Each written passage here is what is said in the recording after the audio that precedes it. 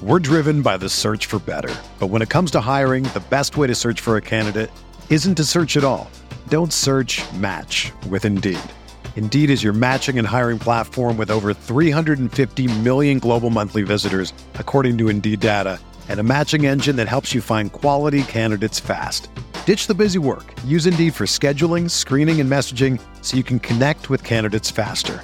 Leveraging over 140 million qualifications and preferences every day, Indeed's matching engine is constantly learning from your preferences, so the more you use Indeed, the better it gets. Join more than 3.5 million businesses worldwide that use Indeed to hire great talent fast. And listeners of this show will get a $75 sponsored job credit to get your jobs more visibility at Indeed.com/Blue Wire. Just go to Indeed.com/Blue Wire right now and support our show by saying that you heard about Indeed on this podcast. That's Indeed.com/Blue Wire. Terms and conditions apply. Need to hire? You need Indeed.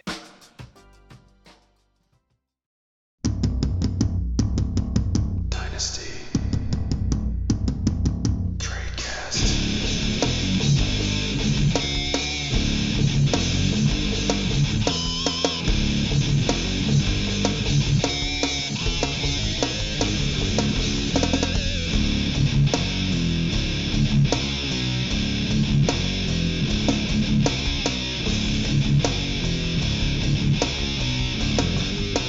Hello, everybody. Welcome to another edition of Dynasty Tradecast on RotoViz Radio, brought to you by the Blue Wire Network. We took free agency week off, Dan. I wouldn't recommend it for anyone who's planning to record a podcast about fantasy football, about football.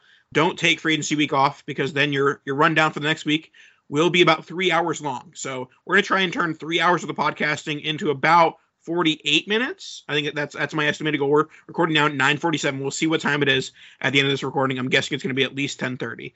So, free agency. A large amount of free agency and trades and craziness is in the books. But actually, Dan, we're going to start with something that's not in the books. Something that's not in the books is Aaron Rodgers to the Jets. Aaron Rodgers went on the Pat McAfee podcast and said that he told the Packers and the Jets about 2 weeks ago now on Friday that he said, I intend to play football for the New York Jets.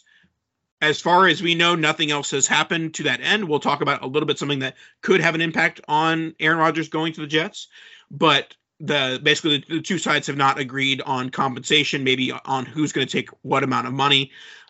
So Aaron Rodgers currently a Green Bay Packer, but it does not look like Green Bay intends to play him if he's still on the roster. It does not look like Aaron Rodgers intends to play if he's still on the roster. So Aaron Rodgers to the Jets. Aaron Rodgers' buddy Alan Lazard did sign with the Jets as a preemptive, I guess Aaron Rodgers telling the Jets, hey, go sign Alan Lazard. Alan Lazard is a fine wide receiver. Like, the concept of Aaron Rodgers calling the Jets to say, if you want me to play, get Alan Lazard. Like, there's so many other options. Like, if you want me to play, go trade for Devontae Adams. If you want me to play, sign DJ Chark. Like, why Alan Lazard? And then the next move, Elijah Moore traded for a third for second swap.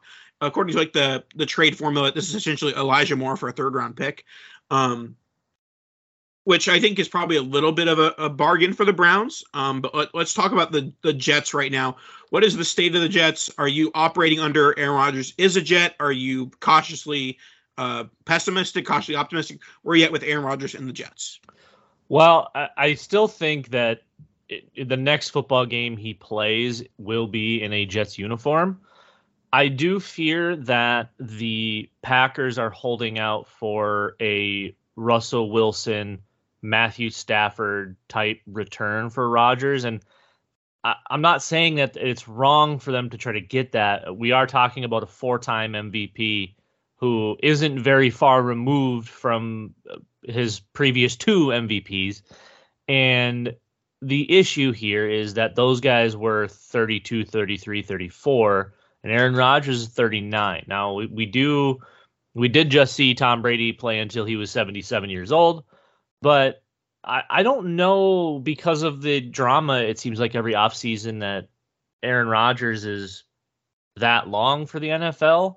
I would assume he's going to play for another 3, maybe longer if he continues his darkness retreats and the darkness tells him to play football. I still think the Packers are looking to get more than one first, plus more, and I would have assumed they would want Elijah Moore in return, but I think this trade with the Browns is essentially the Packers not wanting Elijah Moore, which should be fairly obvious there. I think the package will end up looking like either 13 and 42 or 13 and 43 or 42, 43 and a 24 first, plus maybe like Corey Davis. They're going to have to get rid of a wide receiver. Obviously, it's not Garrett Wilson. You just signed McCall Hardman. You just signed Lazard to a probably bigger than deserved contract. So I think what will end up happening is the Packers back down a little bit because they've got to get going with Jordan Love as the franchise quarterback if they truly believe he is that guy. You can't sit in this limbo. You've got to make the move. Yeah, do you want to maximize your return? Obviously. But it's just always chaos with Aaron Rodgers, and they've got to he's a Jet in my opinion. Yeah, the trade package that makes the most sense, that I'm not sure, and I'm guessing it's because the Packers want more, but the trade package that, in my opinion, that makes the most sense would have been a second-round pick, Elijah Moore, and then a pick next year that is determined by the Jets finish. If the Jets win the Super Bowl, it's a first. If the Jets, make the AFC Championship game, it's a second. If the Jets don't make the playoffs, it's a third, or something like that. Like some sort of escalating pick for 2024 is what makes sense. So I think I still think that this is most likely the outcome. I would be shocked personally if 13 is involved, because I think that's a lot of, that's a high capital pick in order to acquire a player who doesn't want to play for the team that he's currently on. Yeah, I mean, but look at all the picks Sam Darnold's gotten and the teams he's traded. Look at all the picks Carson Wentz has gotten. For God's sakes, the body of Matt Ryan drew a third-round pick. I would struggle to see a world where they're not getting at least a first plus. I don't think there's a world where they're getting multiple firsts. I don't think there's a world where they're even getting two firsts. I do think that a 42, 43 and a future pick has that same equivalence. But I think it's just done. If the Packers are getting 13 and something, I think it's done. But I think the Jets are holding the line there. And, Aaron Rodgers, whether he was, speaking just crap or whatever, but it seemed fairly genuine on the Pat McAfee show that they're just waiting on the trade to happen. It's in their court. He's done all of his legwork. He's done everything he needs to do. The demands he's made, were apparently, all smoke and mirrors. It was, of course, there's guys I'd like to play with, but, whatever. So, yeah, I don't know. It's a weird spot. The Packers, I think, are going to end up being the ones that have to kind of give up and just say, okay, we tap. Here's Aaron Rodgers. We'll take that second. We'll take Corey Davis, and we'll take like you said, a future escalating pick that if they go to the Super Bowl, it becomes a first or a second or something. That's really the only world I think this all gets done. The Packers want too much. The Jets are holding the line because at 13 and 43, you could probably go up if you want Anthony Richardson. I mean, think about the Jets with Anthony Richardson. Yeah, no, definitely. That is, something that can be considered. I'm pretty much under the assumption that Rodgers is going to be traded to the Jets. I'm very interested to see in terms of like an NFL fan perspective, what the compensation ends up being. But let's talk about the Jets offense briefly, and then we'll move on to the next thing. So Jets offense of Rodgers, Lazard, Garrett Wilson, McCole Hardman, Tyler Conklin. I guess, is there any concern that Rodgers lost a step in 2022? Because that is partly my concern, but the problem is that even if he lost 3 steps lost Aaron Rodgers is still better than Zach Wilson, Mike White, and Joe Flacco. So I think huge step up for Garrett Wilson, huge step up for Conklin or Ruckert if he ends up being the guy. So I think it's definitely a net positive. But I think that there's a chance that some dynasty players, some fantasy players may end up overreacting and overdrafting Garrett Wilson, especially in like redraft based on the Rodgers acquisition. I mean, I think with Rodgers, Garrett Wilson becomes I don't want to say locked in, but a close to locked in wide receiver one. The only issue I see is the potential that Allen Lazard becomes a red zone lock for Rodgers, where Garrett Wilson, the only time he's going to score is going to be on 25-plus yard catches. Lazard could end up being a guy that catches 60 balls for 850 yards, but has like 13, 14 touchdowns. Because that's Rodgers has that bit. He has those guys he likes to lock into. He likes his red zone guys. But I think Garrett Wilson, from a target standpoint, a full-on production standpoint, it'd be hard to keep him out of your top 12, top 16. If it's Rodgers, you got to remember they have Breece Hall, so that it's a big bump for Breece Hall, because when Zach Wilson was under center, you could just stack the box, because what's Zach Wilson going to do? Try to throw it? Okay, well, that's a free interception. It's going to be interesting to see. I I like the way they built it out. I would assume that Corey Davis is either gone or yes, Corey Davis is gone.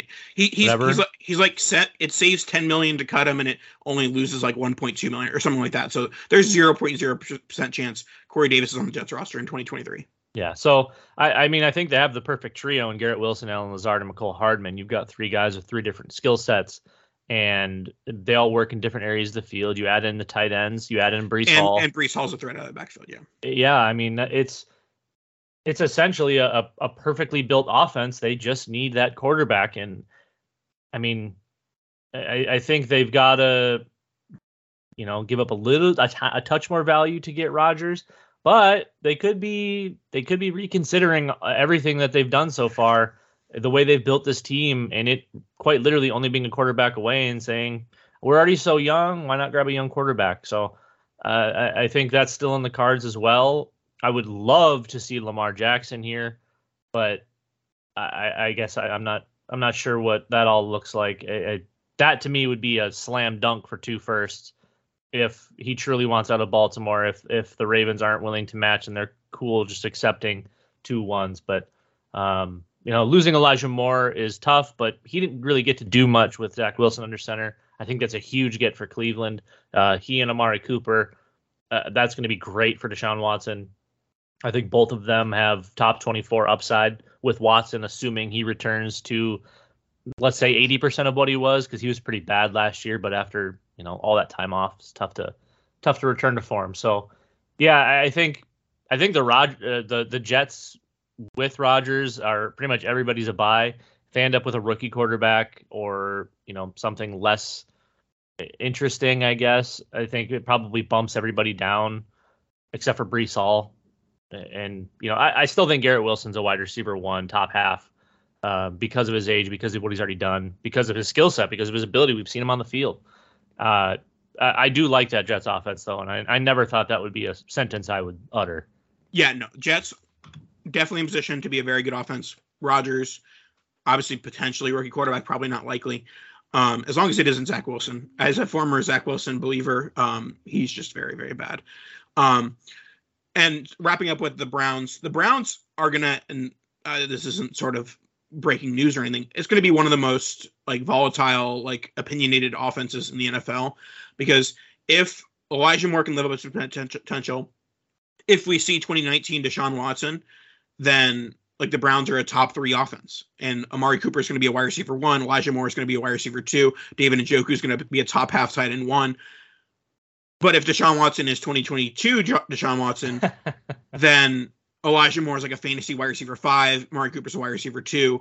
So definitely a wide range of outcomes for that offense. But I think it's definitely an exciting concept if Watson is able to return to form. Let's move on to a bit of the RB shuffle. So I'm going to basically talk about all the quote unquote major running backs and their new landing spots. And then we can talk about our favorites or least favorites of the landing spots and the fits and all those different things.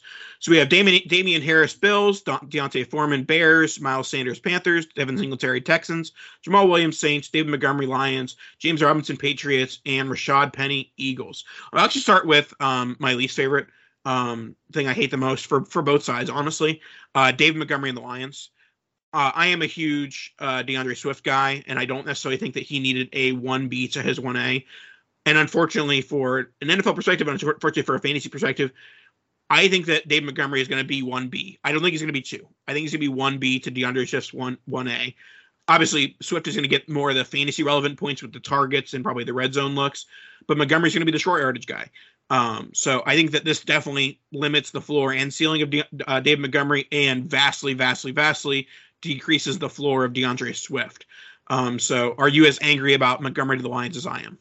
Well, I mean, Montgomery is one of those guys for me that was just kind of I don't want to say he was just another guy. He's NFL starter level, but there's nothing really exciting about him. But you really couldn't pick a worse landing spot outside of pairing him with like Saquon or Christian McCaffrey, Jonathan Taylor. Breece Hall. Like this is about as bad as it gets. And even with DeAndre Swift, either not being healthy or just kind of underperforming, being a little bit underwhelming, we still know that talent's there with DeAndre Swift. We've seen it. We know that he can do it. We watched Jamal Williams dominate in that offense all year. And a lot of people, not me because I love Jamal Williams, but a lot of people, thought, hey, that could have been DeAndre Swift. Well, now it's probably going to be David Montgomery, and they're going to continue to use Swift as just kind of like a back that spells David Montgomery, which is unfortunate because Swift absolutely can be a 3-down back. I just fear that they view Swift the way that the Cowboys like 2 years ago viewed Tony Pollard as this is only a guy that can handle 10 touches, 12 touches, whatever. We don't want him getting killed out there, even though they're built very differently. The teams seem to feel the same about these guys. All right. So other than Montgomery to the Lions, what is your least favorite fit of these backs? Well, I mean, the one I think is probably the most, I don't want to say depressing, but the worst for me is Singletary with the Texans. It's just so not exciting. And obviously going from Josh Allen to Davis Mills doesn't help. You already have Dameon Pierce in place. And no, he's not the best running back either. They're perfect matches for one another. It's just one of those situations where he's not going to get to carry the ball almost at all, and he's only going to be pass catching, which I love. I love that prospect of it, but that offense is going to be so bad that I don't really see a lot of fantasy upside. But do we know that though? Do we know that it's going to be bad? Because like they have 2 top 12 picks, so they can get Bryce Young, and then they can get Jackson Smith and Jigba, or they can get any other wide receiver, and then the rest of the wide receivers are terrible. So, I mean, whenever you're judging an offense, you have to judge it on the quarterback, and we don't know if Bryce Young or potentially CJ Stroud is good or bad yet. And obviously rookie quarterbacks have a little bit of a handicap to them. But from an NFL perspective, I actually love Singletary to the Texans. Fantasy perspective, I think if you were expecting Dameon Pierce to get RB1 workhorse load, you were fooling yourself. Yeah.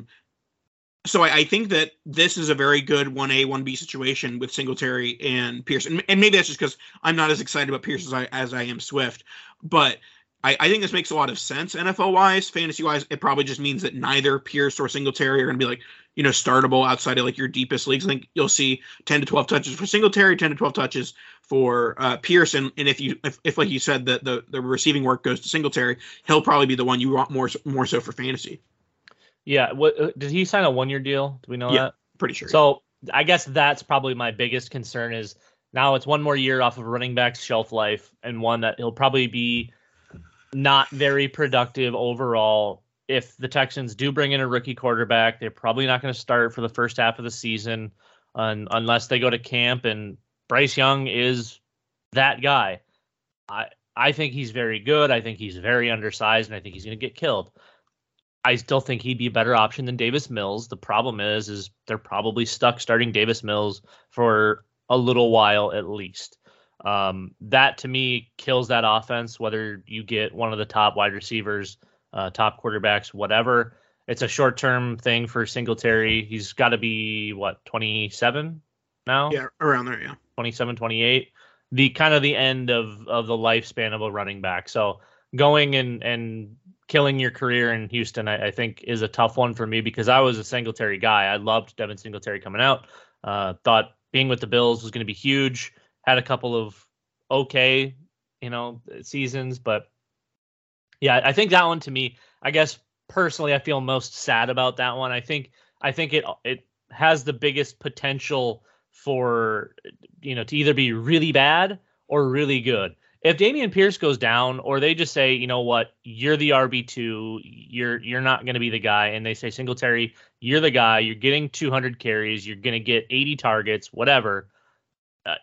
I think there is that in the cards as well. I fear that the Houston Texans are going to be so bad offensively that it really won't matter much.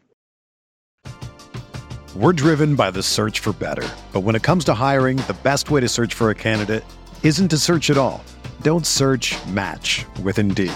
Indeed is your matching and hiring platform with over 350 million global monthly visitors, according to Indeed data, and a matching engine that helps you find quality candidates fast. Ditch the busy work. Use Indeed for scheduling, screening, and messaging so you can connect with candidates faster. Leveraging over 140 million qualifications and preferences every day, Indeed's matching engine is constantly learning from your preferences, so the more you use Indeed, the better it gets. Join more than 3.5 million businesses worldwide that use Indeed to hire great talent fast. And listeners of this show will get a $75 sponsored job credit to get your jobs more visibility at Indeed.com/Blue Wire. Just go to Indeed.com/Blue Wire right now and support our show by saying that you heard about Indeed on this podcast. That's Indeed.com/Blue Wire. Terms and conditions apply. Need to hire? You need Indeed. Whether you're a world-class athlete or a podcaster like me, we all understand the importance of mental and physical well-being and proper recovery for top-notch performance. That's why I'm excited that Unified Healing is sponsoring this podcast. Unified Healing is a new and super innovative global network of wellness centers powered by Energy Enhancement System, or EE System. If you haven't heard of the EE System, you'll want to listen up. This technology promotes wellness, deep relaxation, purification, and rejuvenation. In hundreds of locations across the globe, access to a center is easy and affordable. Interested in experiencing the EE System technology for yourself? Go to unifiedhealing.com/Blue Wire to learn more and find a center near you. That's UNIFYDhealing.com/Blue Wire. No material or testimonials on the Unified Healing website are intended to be viewed as medical advice or a substitute for professional medical advice, diagnosis, or treatment. Always seek the advice of your physician or other qualified healthcare provider with any questions you may have regarding a medical condition or treatment and before undertaking a new healthcare regimen, including EE System. And then let's move on to my favorite of the RB spots. It's Miles Sanders and the Panthers. And a lot of this is following the money. Miles Sanders was the only RB on in this group that actually got a legitimate contract, 3-year deal, and going to the Carolina Panthers, who are going to have a rookie quarterback. And I know you just bemoaned that it's not good to have a rookie quarterback, but I'm looking at the upside there.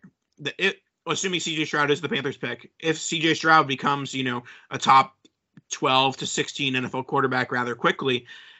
And yes, the wide receiver group is weak, if not non-existent right now with the Panthers, but they did retain their second round pick in 2023. So that pick is pretty much, penciled in as a wide receiver. I know they've been talking with DJ Chark. Did they sign a wide receiver? They did sign somebody, didn't they? Adam Thielen. Yes, that's it. So they signed Adam Thielen. So mostly following the money, but also following the upside of CJ Stroud. I love Miles Sanders to the Panthers. Yeah, no, I'm obviously you've seen me trading for him. That one to me is great. Getting Miles Sanders, who is what I would call a prolific pass catcher.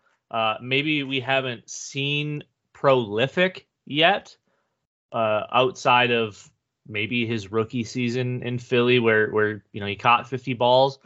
This is where we thought he would excel. You get him in space, that's where he's dynamite.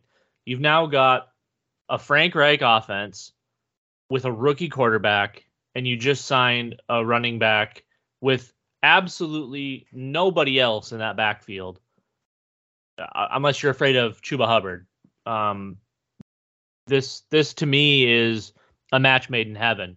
Miles Sanders could catch Alvin Kamara type work out of the backfield. He could catch 80 balls, and it might feel like I'm blowing smoke. This to me is perfect because he can be the safety valve for CJ Stroud, whereas Houston was a little bit different. I don't see that as upside for an older running back. Sanders is 25. He's getting up there for sure, but this to me is much better, much safer. I trust the situation much more. And this also isn't a 1-year deal, right? I think he sent a 3. So this one to me, I love, especially because they don't have a lot of pass catchers right now, and they didn't have a running back. So you get your RB1, and this is coming from someone who historically hated on Miles Sanders because of where he was going in drafts, because we knew he was electric in space and sucked between the tackles. I still don't think he's great between the tackles. Obviously, with Philly, that was a little bit different towards the end there, with Hurts kind of turning it up and that offense looking like the well-oiled machine that it became. But I think Frank Reich will use him properly. I think he'll get in space more. He will not slam him into the line 25 times a game because, he didn't do that with LeGarrette Blount in 2017 or whatever year that was. So, this one is up there for me as far as favorites go. Do you think he has the chance to? I don't know about leading the league, not leading the league. Well, he could lead the league in RB targets. Do you think he leads the team in pass and catches? No, I think that'll be Thielen or the rookie wide receiver in the second round. I think it's in the cards though, because Thielen's clearly lost a step. He can't separate. It really struggles to get open. Obviously, having an electric other wide receiver should help, but he just had Justin Jefferson, and that couldn't help him. So I think Sanders has a chance to be a great running back, at least in the short term. All right, and we'll wrap up RB corner with talk about your boy Jamal Williams to the Saints. Well, I love Jamal Williams. Going to the Saints is entirely dependent on whatever happens with Alvin Kamara. I think there's an immense amount of upside there for him. Adding Derek Carr is great. I think we kind of know that, he is league average. He's officially West Coast Kirk Cousins now, right? On the East Coast. Right. Whatever. So I think with Jamal, it's going to be very much dependent on Alvin Kamara, because I don't think Kamara is a straight line equivalent to DeAndre Swift. I think the Saints, obviously, assuming he's going to be good to go, would rather have Kamara on the field catching passes, Jamal Williams out there blocking. Not that Kamara is any shabby blocker, but I think you'd see more two-back stuff out of them. The one I'm really excited about is Rashad Penny to the Eagles, because unlike you saw, there's like no guaranteed money, and he can probably get cut, right? Well, he can't get guaranteed money because it's Rashad Penny, and he is or has been a walking injury. The difference is Miles Sanders sucks between the tackles, and he ran for 1,300 yards. Rashad Penny is, dare I say, elite between the tackles when on the field, arguably Nick Chubbish. That could be an actual scary situation. If Rashad Penny plays 17, which odds makers would probably have a pretty hefty line on that. If he plays 17 games, he's running for 1,500 yards. Yeah, and I love Penny. The number, basically the same exact contract that Ronald Jones got with the Chiefs, is concerning for Rashad Penny. That's why I'm not totally in. Jamal Williams, I think that he'll be solid. I think that he has shot it, even if I don't think Kamara is considered a top end RB1 anymore, no. NFL or fantasy.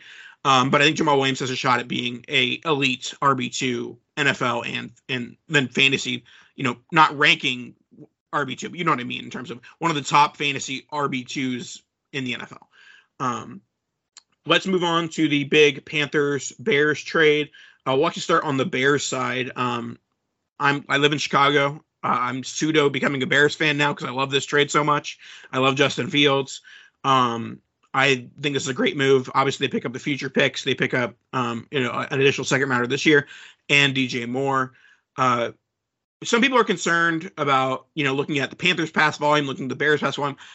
The biggest mistake when comparing Panthers pass volume versus Bears pass volume is that the Panthers did not have a DJ Moore level wide receiver last year.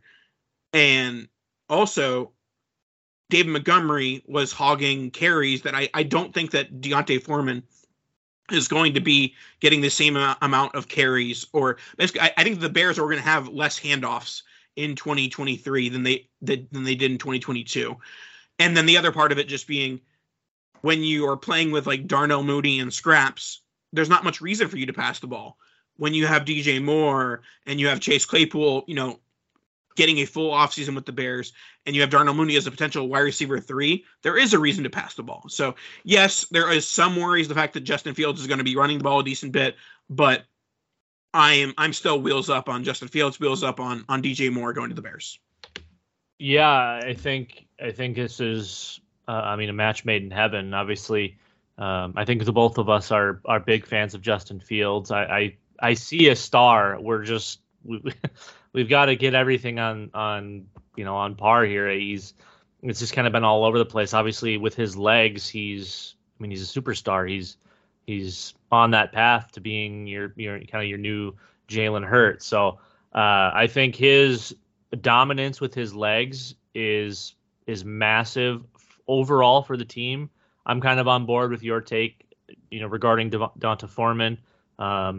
Probably having a similar but not painstakingly overwhelming role as David Montgomery, who, he had 200 carries, he had like 50 targets or something, and that was probably too much for David Montgomery.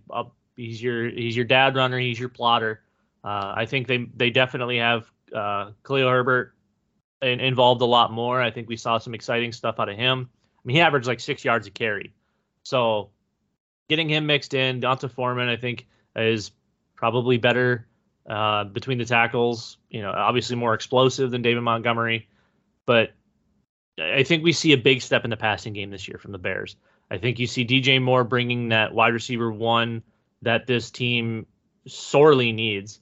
I think you see, whether it's Claypool or Mooney playing that slot. I love Claypool in a big slot, kind of playing tight end the way he did in college, and Mooney, he can just kind of shadow what DJ Moore is doing. I think those guys are somewhat similar, but you add the splash playmaker, I would say borderline elite wide receiver in DJ Moore. I think he's on par with kind of I think we talked about it before, a Brandon Cooks type start to his career where he's just producing. Maybe underappreciated, maybe undersized, whatever you want to call him. He produces and he looks great doing it. So I think the Bears have a really good chance to be top 5 to 8 offense and in total offense this season. We just need Justin Fields to A, stay healthy, and B, be allowed to pass the ball with more than a half a second before he has to run out of the pocket because you've got the 3 blind mice blocking for him. Yeah, so that's take on DJ Moore. Briefly on the Panthers. So Panthers trade up. Like I said, they retained their early second-round pick in 2023. So what are your thoughts? Is it definitely C.J. Stroud? Is it definitely a wide receiver in round 2? What is your status of the Panthers with Miles Sanders and co? Well, there's some GM smoke and mirrors there, I think. Obviously they had the Bryce Young pro day. My understanding pre-pro days, not that I have super credible Schefter type sources, but my understanding was that the front office absolutely was enamored with CJ Stroud, pre-combine, post-combine, and all the way up until these pro days. I believe that was the plan. Again, it's all speculation, but for whatever it's worth, So Josh McCown, one of our former sponsors, Underdog, Josh McCown, former employee-ish of Underdog, and now the quarterback coach for the Carolina Panthers. And he did breakdown videos of C.J. Stroud, Bryce Young, and Will Levis. He thinks Will Levis sucks, so Josh McCown's a smart guy. And from people who like broke down those videos, it appeared that Josh McCown was much more impressed with Stroud than he was Young. Not saying that he was like shitting on Young, but he was more impressed with Stroud. So people are kind of notating, oh, okay, the Panthers have Josh McCown as the QB coach. QB coach loves CJ Stroud, therefore they're going to draft CJ Stroud. I know we've seen not necessarily things like this where it's like media personalities turning into QB coaches, but we've seen things like this where it's connections like, oh, it must be this or that. But Josh McCown doesn't say to CJ Stroud, hey, let's play basketball in Charlotte if they're not drafting CJ Stroud. Yeah, and I think kind of what everybody's realizing, myself included along the way, is that Stroud's much more polished than was probably previously thought. I even struggled with seeing it sometimes where he would just make bad decisions and just make a bad throw. I think the floor is arguably higher for Stroud, and I think he and Young have similar ceilings. I think Anthony Richardson has the highest ceiling and the lowest floor outside of Will Levis, but I don't see a high ceiling with Will Levis. I think he'd be lucky to catch on and start for more than a few years. He seems more like a career backup type to me, but yeah, no, I think the Panthers. I would be fairly comfortable locking in Stroud there, but we've seen crazier things happen. We've seen teams jump the ship last second and go with the other guy. So it'll be interesting to see what they do. I think both of the top two QBs are good, potentially great prospects. I have a little fear for Bryce Young and his size, and if you're going to take the shot at Bryce Young, why not just take the chance at the super freak and get Anthony Richardson? Yeah, he might not be the passer that Bryce Young or CJ Stroud are, but if you're passing on the floor of CJ Stroud for the upside that you potentially see in Bryce Young, I think I'm going for full upside and just taking a swing at Anthony Richardson. You just can't do that at one, I don't think. All right, before we get into a rapid fire end of the show with a number of topics, let's talk about RotoViz. Now is the time, folks. You have great articles breaking down rookies, breaking down free agents. All these things are in your RotoViz account. All you have to do is get a subscription, RV Radio 2023, get access to all of our content and tools, get access to the Game Splits app, get access to the Box Score Scout, all the things we talk about on the show. We'll get into it more and more as we get into the off season and the nitty gritty. So you need yourself 10% off with promo code RV Radio 2023. RV Radio 2023 is your code to get 10% off. All of our content and tools help support the pod, gives Dan kid food, gives me dog food, all those fun things. So let's get in the second half of the show. Rapid fire. I don't know how we're going to rapid fire this, Dan, but we're going to try. First, Raiders, Patriots, West, Jimmy G, Jacoby Brissett, Philip Dorsett, O.J. Howard, Austin Hooper, and Josh Jacobs staying in Las Vegas. What do you make of the Las Vegas Raiders offseason news thus far? Well, I think Josh Jacobs has a real chance at being the overall RB1 this season. You bring in Jimmy G, the game manager. Obviously, you still have Devontae Adams. That to me has probably a similar floor as it did in 2022. I don't think we see much fall off from Devontae. I do think that limits how many other players get involved. I think one of the tight ends will more than likely be, a fringe tight end one, which doesn't really take much effort these days. But I do think one of them, whoever kind of catches on, whoever McDaniels decides is the guy, which will probably be Austin Hooper, even though we all would love it for it to be O.J. Howard. I do think we see one of them put up some decent numbers, especially now. Kind of going in again, you have your game manager. You don't really add any good wide receivers. Hunter Renfro's still there. But yeah, I think all in all, I'm still buying Josh Jacobs because he's somehow still undervalued. I do think that's the takeaway here. You do what you can to trade away Devontae Adams any place you have him. So unless you're contending and you're just planning on winning another title or a title, I think that's the only scenario where you keep Devontae Adams at this point. historically, looking back, I've talked about it before, but wide receivers, once they hit that 29, as far as age goes, their production might not go drastically down, definitely not right away, but their dynasty value does. So yes, points are why we're here, but you need to retain dynasty value to continue to move forward. So you can move Devontae. I'm buying Josh Jacobs. I don't hate Jimmy G as a cheap ad. I do think that the Raiders move up and get a quarterback, though. That would be interesting. Yeah, I generally think that they might wait a year for that, because the AFC is just so loaded that like they have time to spare. And granted, that's not how NFL teams think, yada yada. But my big takeaway from the Raiders offseason is buy Josh Jacobs, like you said.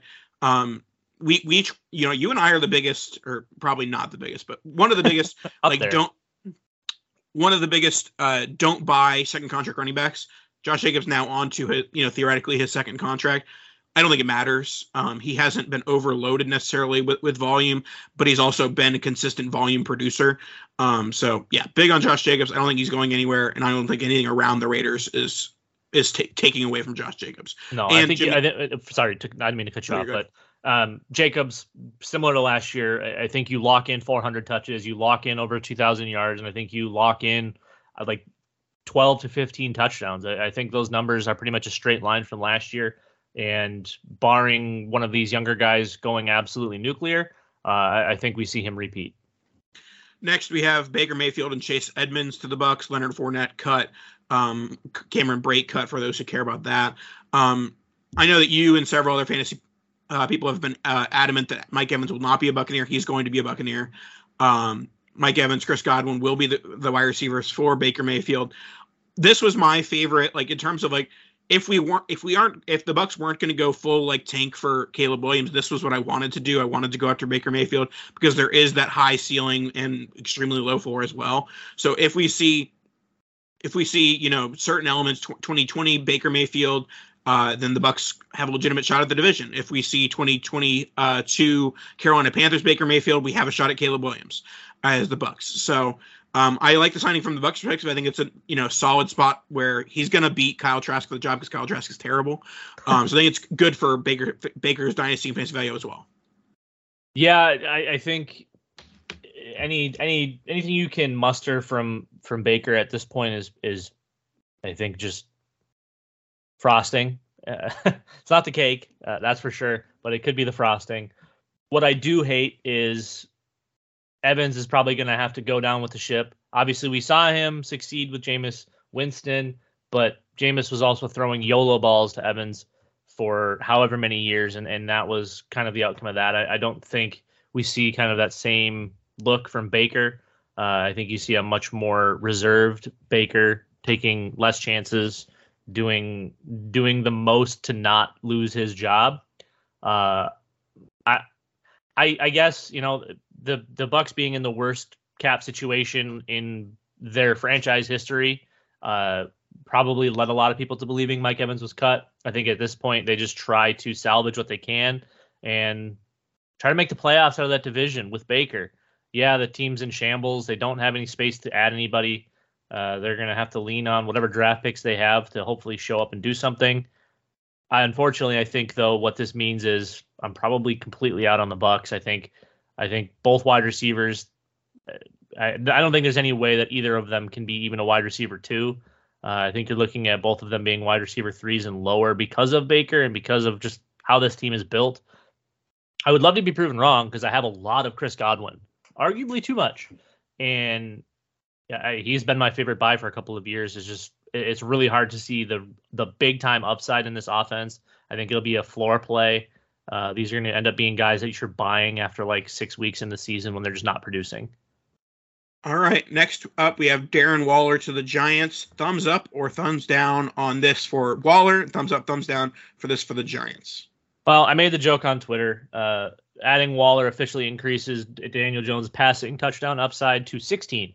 I mean, you could have signed Ronald McDonald, and it would have been an increase for the Giants.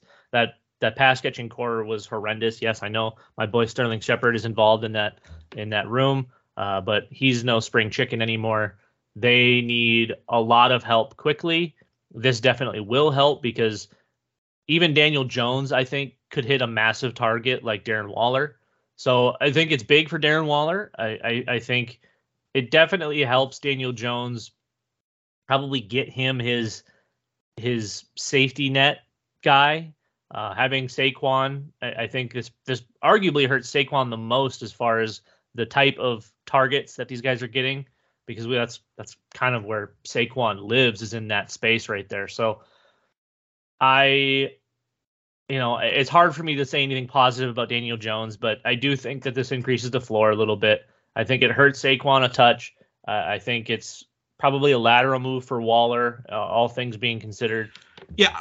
The reason why I think it's a positive for Waller is that Waller needed a situation where he's going to get, a deluge of targets, and there's nothing else besides Saquon in that Giants offense. So he's going to be getting a deluge of targets. Yeah, he can be Kelsey light, I think. Yeah. Next, we have Brandon Cooks traded to the Cowboys for some late round picks. Biggest takeaway for me is that Michael Gallup and Jalen Tolbert are cooked. I had some hope for both of those guys. Gallup having some sort of a career resurgence after, further removed from a major injury. And then Jalen Tolbert, day 2 guy that I was hoping would see some targets. He did absolutely nothing in year 1. He got out-targeted by T.Y. Hilton. So, yeah, I think that this is good for Dak Prescott. Bad for the other wide receivers not named CeeDee Lamb in the Cowboys offense. Yeah, I think obviously it definitely helps CD because now he's not going to be doubled all the time. Very unfortunate about Michael Gallup, another one of my guys that I absolutely loved, had 1 million shares of. But 2019, 2020, those years unfortunately are deep in the past, where we saw what Gallup could be. Even as a rookie, we saw what Gallup could be.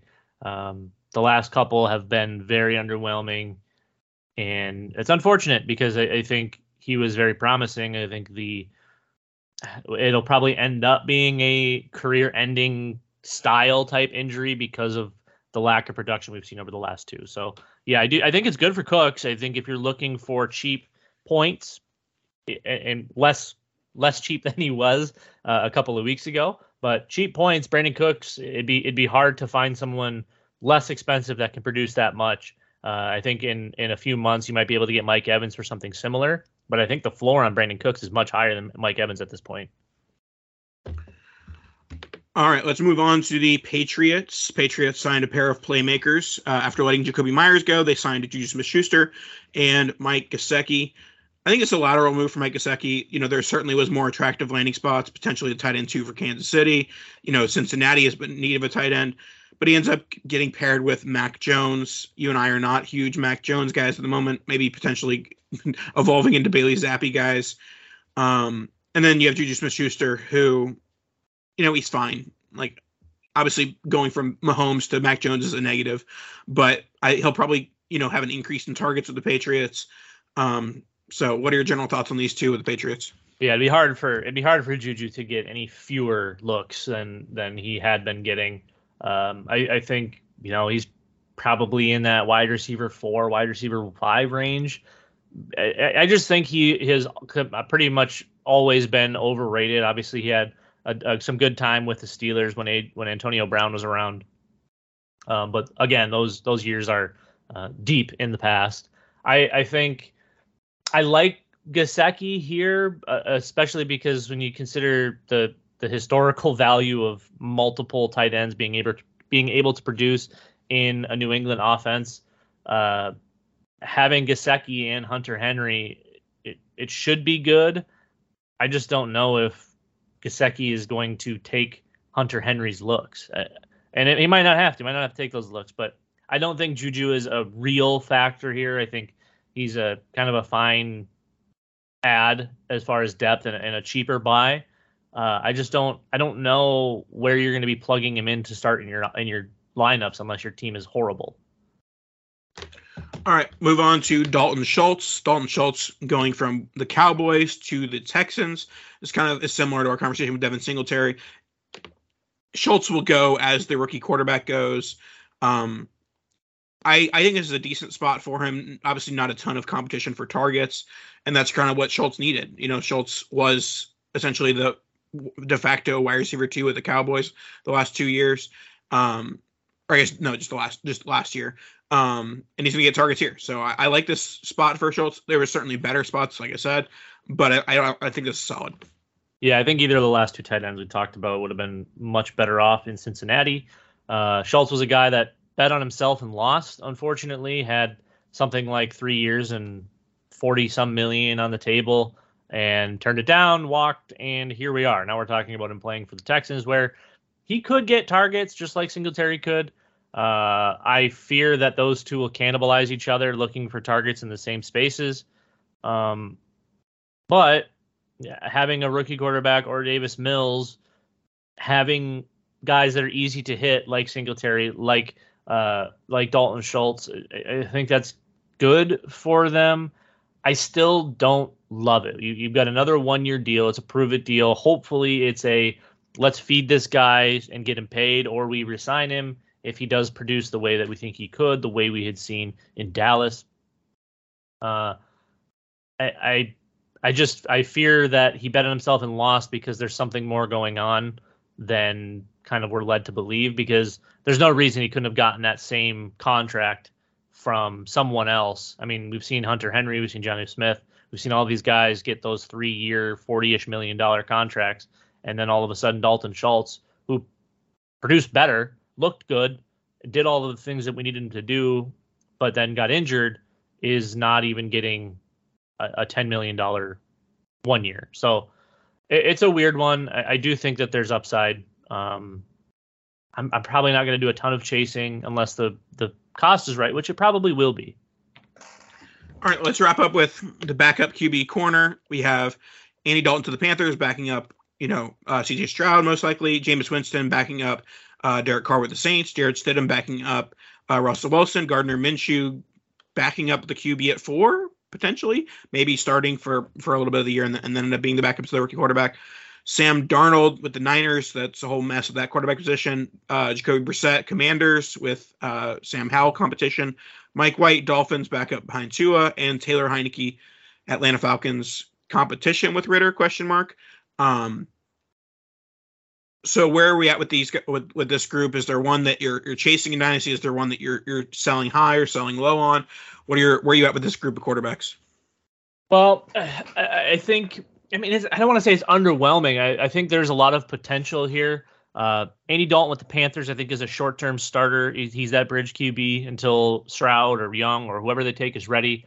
Winston with the Saints, I don't see him touching the field. I get the stash in a 2 QB league if you have Carr or you think Carr is going down. Great. Stidham, you couldn't pay me to roster Jared Stidham. Gardner Minshew, I think, is the one here that has an outside chance of playing a full season as a starting quarterback. I would say at least like 12 games.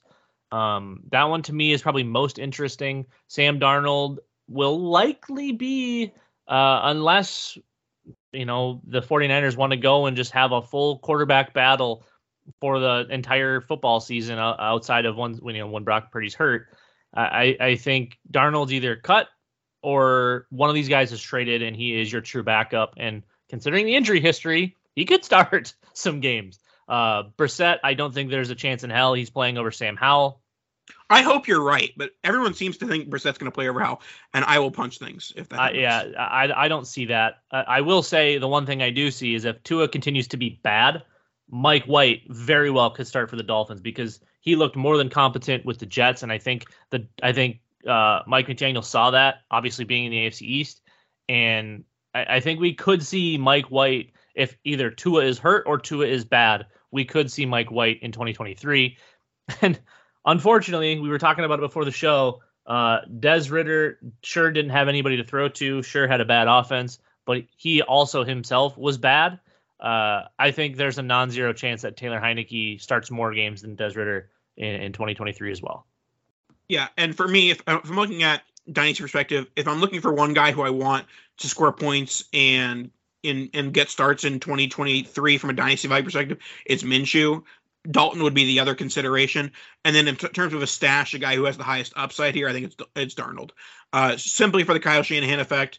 They don't have a clear, this guy's definitely the starter with Lance or Purdy.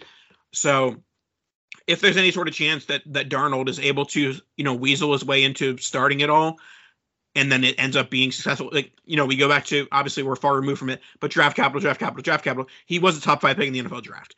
And so if Kyle Shanahan can mold that clay into some semblance of a starting quarterback, that could be exciting. Not likely, but worth a roster spot in the Superflex. Yeah, we always go back to the draft capital. Yes, Darnold drafted high. Yes, Trey Lance drafted high, and both in their careers already by how many games has Brock Purdy played? Like 10. Brock Purdy already looks like 10 times the quarterback that either one of these guys has looked like. Darnold had it in college, doesn't have it in the NFL. Trey Lance has never had it. No one will ever be able to explain that one to me. But here we are. You've got 3 very interesting quarterbacks in one situation, arguably the best situation for a young quarterback to be in. All of those weapons, Shanahan effect. I mean, there's a world where it's Purdy backing up Darnold and Lance is gone. There's a world where it's Lance starting with Darnold backing up and Purdy's gone. Purdy starting with Lance backing up and Darnold's cut. I mean, you can throw a dart at the wall and any option is realistic. Alrighty, that should wrap us up. Just under an hour. Very long, nice trade cast for you folks. Any last words, Dan? No, we'll work to get it down to 30 again next week. We always try to keep it around that half hour to 40-minute mark. We know podcasts get overwhelming when they're too long, and not many people are driving for an hour or sitting down listening to a podcast for an hour, unless it's a murder mystery show or something. So we appreciate you hanging with us. And we'll try to get back to more regular. My life is calming down again. No more spring break. We're done with that. So this should be normalized. Dan. No, I'm calling it. We can't say anything right now, but that's incorrect. A month straight from today of Tradecast episodes. Lock it in.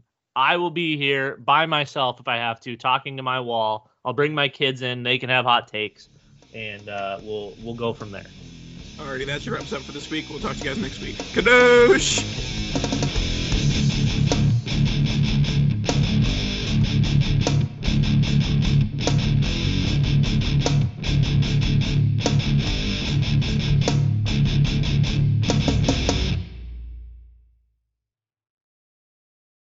For the ones who work hard to ensure their crew can always go the extra mile, and the ones who get in early so everyone can go home on time, there's Grainger, offering professional-grade supplies backed by product experts so you can quickly and easily find what you need. Plus, you can count on access to a committed team ready to go the extra mile for you. Call, click Grainger.com, or just stop by. Grainger, for the ones who get it done.